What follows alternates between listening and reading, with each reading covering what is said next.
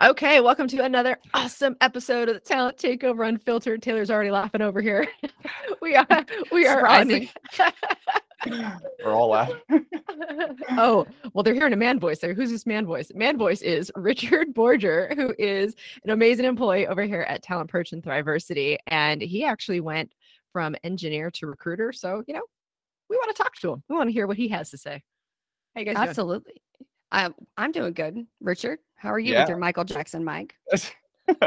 Yeah, for those that weren't listening, I use a Shure SM7B, which is a newer version of Michael Jackson's Thriller microphone. So it's obviously sounding like audible chocolate coming across the airwaves. I'm sure. Ooh, audible chocolate. Yeah, that's going to be an album title. It's going to be an album title. I'm sure. I have never heard that before, but I fucking love that. Audible chocolate. That oh sweet my gosh. audible chocolate. That I need to say that at the end of this episode with my voice, with the voice, Brianna, the voice. You have the voice for sure. Audible chocolate. Providing y'all some audible chocolate today. But anyway, so happy to have you on, Richard, and I absolutely cannot wait till the end of the episode. Everybody's got to stay and listen for your broke to boss tip of the week. Can't wait to hear what that is. Wait, did he not just say it? It wasn't audible chocolate. Get a nice microphone, have sweet audible chocolate. Yeah. Sorry. Spoiler alert. Have sweet audible chocolate. I don't know why I love that so much. Cool. Welcome to Talent Takeover Unfiltered. When it comes to working hard and keeping it real, we know our shit. Self-care, happiness, inner peace, and time. I'm Brianna Rooney, and this is Taylor Bradley. Hey, y'all. And we have thrived in chaos and turned it into an art form. So, Taylor, what are we doing here today?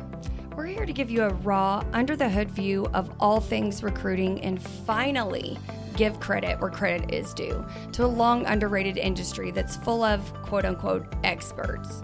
All right. Well, then let's take this show to the road. Let's get in it. So, Richard, just real quick, what type of engineer were you? Yeah, so I went to school at the University of Florida, from Florida originally. And, getting out of high school, I was like, you know what? I'm good at math, kind of like chemistry. At orientation, they kept kind of saying, hey, chemical engineers, they're getting jobs right out of college. I was like, yeah, let's do that. I like both of those things, I think. So, kind of combined the two strengths and likes at the time and went into chemical engineering. And that's what ended me up at ExxonMobil for about 9.5 years doing engineering and some other analyst type work and stuff. So why did you transfer over to the dark side? The recruiting industry? Dark side. Yeah, no, that's a very, very solid question. Basically, I started as the engineer. Right when I got into Exxon, I had more engineering, process support type roles, a lot of troubleshooting in the plant, going out, crawling into vessels, making big decisions to change rates and all that good stuff. It was a lot of fun, honestly, and really cool to be in the action and see those plants and how they operate and working with the guys out in the field and stuff.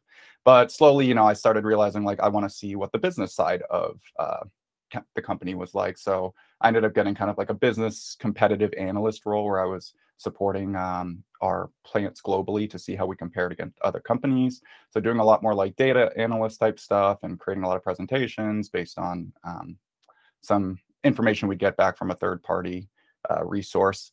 And it's funny enough because I actually never asked to be put into recruiting at Exxon. I was actually wanting to get into sales. I thought I'm a people person, I feel like I make good connections with people kind of naturally, this might be a spot I could shine in, and had those good relationships. And my boss at the time was like, yeah, we'd love to do that, but there's no roles. How about you go into recruiting? It's like selling the company. I'm like, you could try and spin it like that, I suppose. So I'm like, okay, let's go sell the company. And it was kind of interesting. It was just, they like to put engineers in the recruiting roles at Exxon because, we know the people that are working at the plants and the managers and stuff like that. And technically me coming from those roles that I'd be recruiting for, I can kind of gauge what might be a good fit for some of those other engineering positions. And, it was cool and it was unique, and it's so different now compared to other recruiting that I've been a part of now.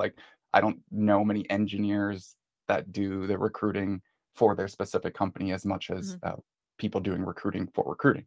So anyway, that was interesting. It was just unfortunate at the completely wrong time. I got into it right at the end of 2019, and then 2020 hit with vengeance, I call it. So we went from I like to call it, we went from a recruiting organization to an anti-recruiting organization really quickly, and had to figure out how to make do with what we had. And, you know, eventually a part of the company that's non-revenue generating by nature and then not recruiting because we didn't have any targets was an easy cut when it came down to like their big 3,000 or 4,000 people cut across the company at the end of 2020. So but that's what kind of led me into it, honestly. I took the time. I actually did like it. I liked meeting new people, especially at like the recruiting university level, which is what a lot of Exxon did. We hired people fresh out of college to kind of build them in a career growth standpoint. And I just got lucky enough after that to kind of say, you know what, I really did enjoy that. I want to continue doing that in some form or fashion. Got a little lucky getting a contract position with a company called Ventive to help support their technical recruiting. And then got picked up by you lovely folks. So lucky us. Yeah, no, I mean, it's only gotten better too, which is what I love, you know, like just compared to Exxon and Ventive. And then now, like, I've just been like, this has been the happiest space I've ever been into. So, we didn't pay him to say that. No, I was just thinking that. I was like, but technically he's getting paid right now. But technically, yeah, I'm on the job. So no, love it. But I love going back to Exxon, and you said that this is something that they do. You know, they have engineers. They like to involve engineers in recruiting or have engineers in recruiter roles. I'm thinking to myself, like, how progressive is that because of the time when they did that? But then I'm also thinking back on my US Steel days, and that's one of the things that we did too. We heavily marketed and targeted fresh grads and new grads. And we would actually specifically for those engineering roles, and we would do the campus recruiting. We would take those engineers with us so that they could talk to people and have like kind of a day in the life conversation. So there was interviews and then it's kind of those day in the life conversations. And I think back on that, I'm like, but we never made them recruiters. You know, they kind of just helped out in that regard to speak about their role and again, provide a day in the life. But I'm interested to know, you said Exxon did that a lot. So with you, they did that officially. You were officially moved into a recruiter role. Did they do that with a lot of employees or did they have them kind of just help out like how I described? Yeah, they have a big like university campus recruiting effort that just gets people who went to especially people who went to those schools to go back to those schools to tell them, target schools. They have obviously like their top some number, but they sent them all over the place. And with a company that has like 50 to 60,000 people, you end up getting a wide spread of people to send all over the place. But yeah, they picked them up from the university. I went back to Florida a couple times actually to help do that. Share my experience, go to all the like, you know, SHEP events, the SWE events, everything else to just get, you know, people interested in Exxon at the career fairs and career showcases. And I think that's been like one of the biggest differences coming into like tech recruiting and, you know, maybe supporting startups and stuff. It's just like, they don't build the careers quite like that as Exxon was like a very career oriented company that started fresh, you know, started people fresh. I feel like a lot of the oil and gas companies are. They do. You know, I have a heavy background in that too. And I come from Odessa, you know, oil and gas country. So I feel like that's something that they do and it's ingrained in them, but they're also they don't pivot as quickly as other industries. They kind of are more set in their ways, I find. Antiquated and a lot of red tape to make changes and stuff like that. But I guess the one thing I did appreciate about Exxon that led me to recruiting is that I did have good bosses and good, like the company was open enough to move me around to different positions. They weren't like, you're an engineer, you do engineering. You're pigeonholed. I could have chosen stay technical or go managerial. And I kind of chose this path that I created on my own to be like, let me just explore what the company's like and see like what really jives with me. And recruiting was that thing at the end of the day that I was like, wow, I really like this. And then it ended with it. So, but that's okay because it led me here. I was just going to ask, is there ever a part of you, given that you started, you know, as an engineer, then you went into that analyst role. Was there ever a part of you after, you know, you already talked about the department and recruiting is typically the first cut. You're not wrong. But was there ever a part of you that's like, oh shit, I should go back to engineering because that's safe, that's steady. Was there ever a moment that you in 2020? Yeah, well, not necessarily while I was in recruiting, because I honestly had some sort of comfort that I was like, they're not letting go of people. Like Exxon's cruising through the storm, you know, where everybody's gonna be fine. Exxon. Almost that was kind of a thought process. But my expectation actually after that recruiting role was to go either finally get into that sales role or kind of jump back into some sort of plant role or something like that. Maybe even move into a supervisor position and start, supervising over some technical folks back at one of the plants, or at least there on the campus up in Spring, Texas. So yeah, it just didn't end up working out. But you didn't. You stayed in recruiting. So I did write down also what Taylor kind of touched on is non-revenue teams. Like that's the stuff that we hate to hear, that recruiters are non-revenue, because we are the ones that bring in the people that build the other revenue that they absolutely have to have, right? We are 100%. Finding those people. So like, I guess how would you address that right now to say like how we are involved in revenue? How is recruiting involved in revenue? Yeah, no, I mean, for now, being further along in that recruiting and kind of like feeling, what we are building especially at Exxon, I was like building the careers from the ground up. We're building these people that are going to be lifers with the company.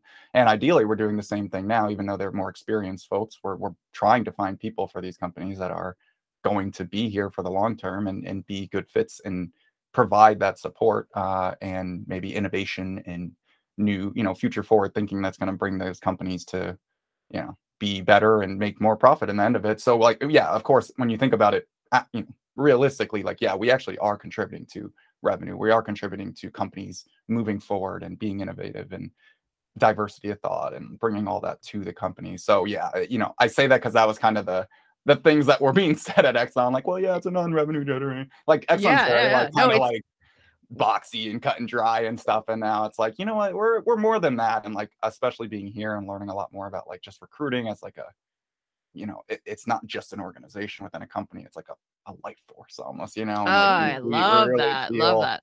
We really feel that here at Talent Perch. I do. So like I feel a lot more like impactful and valuable than I did even at the last two companies I worked at for recruiting. So yeah, no, that was definitely the common theme in COVID, that like TA teams got let go. And then we were actually just talking about another episode about now they were caught with their pants down and then had to literally overpay a bunch of recruiters to come in and help save their day, because like that's the whole thing, is like we are the ones that build this. So with all the layoffs happening again, here we are again, how do you feel, or, how secure do you feel in your recruiter role? Good question. Bosses. It's funny because I in some areas, you see it getting hit really hard, and you're seeing on the news a lot of these tech companies like laying that off, and crypto getting absolutely demolished. Ouch! Right now. Don't talk about that. Yeah, ouch! No, I don't look at my portfolio right now. I'm hodling for life, and it's like if I lose it in the end, whatever. But it's not an amount I'm too worried about either way. And then there's other companies that are like, hey, we just raised more Series B funding, Series C funding. It's like there's always going to be this balance. Some companies are going to go, some companies grew too quickly. So there's like this breathing life of the industry and of what we're doing. So, last year we had the more recruiting roles and tech roles on LinkedIn. This year, we'll see how that goes on. There's probably going to be more people looking for recruiter roles than others. So I feel secure in the sense that, we're providing something that companies need, especially companies that are growing really fast. And it's just a matter, of staying competitive and connecting with those companies that need it, before other ones, or showing them that we're the ones that are going to be the best. Well, in addition to that, though, but like we see what's going on with gas prices right now. So if we take it back to my experience, your experience prior to this, we're like, that is a hot market right now. Like they're probably hiring engineers by the truckloads right now. Like they're beefing up. So I really do think it's industry specific too.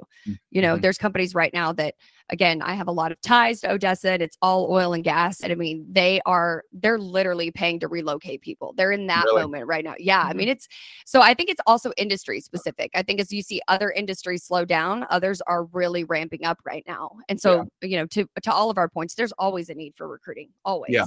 In some form or another. Yeah. So absolutely. One thing, it was another idea I had for Broke to Boss tip, but it's more just like what I think has helped me in recruiting is kind of being a little bit of that jack of all trades in terms of knowing a lot of different industries, or just talking with a lot of people from a lot of different industries and coming from a different background, engineering now and recruiting.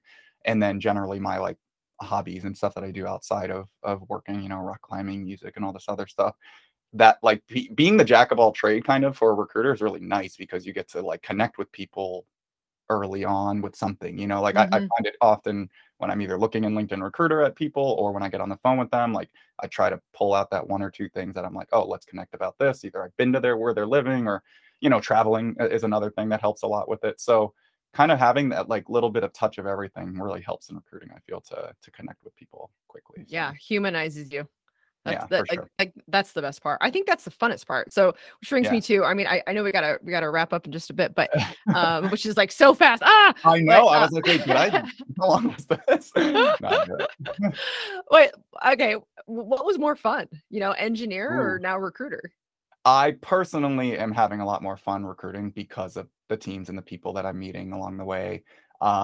I will say, don't get me wrong, I think my favorite role actually back as being an engineer was being like in the process contact role. One, the guys in the field, like the people the operators working the plants, man, those are the funniest people you will ever meet in your life. Like they are goddamn so funny. Like I could just sit down at the console, like we're working, but then we're just like shooting the shit. And it's like, it's just really, really cool to be part of that and like go into vessels and go in the field, like seeing this huge equipment doing this crazy stuff. Like, yeah, in my like environmentalist mind now, I'm like, oh, Exxon, why was I working there? You know, I'm like, this wasn't so great.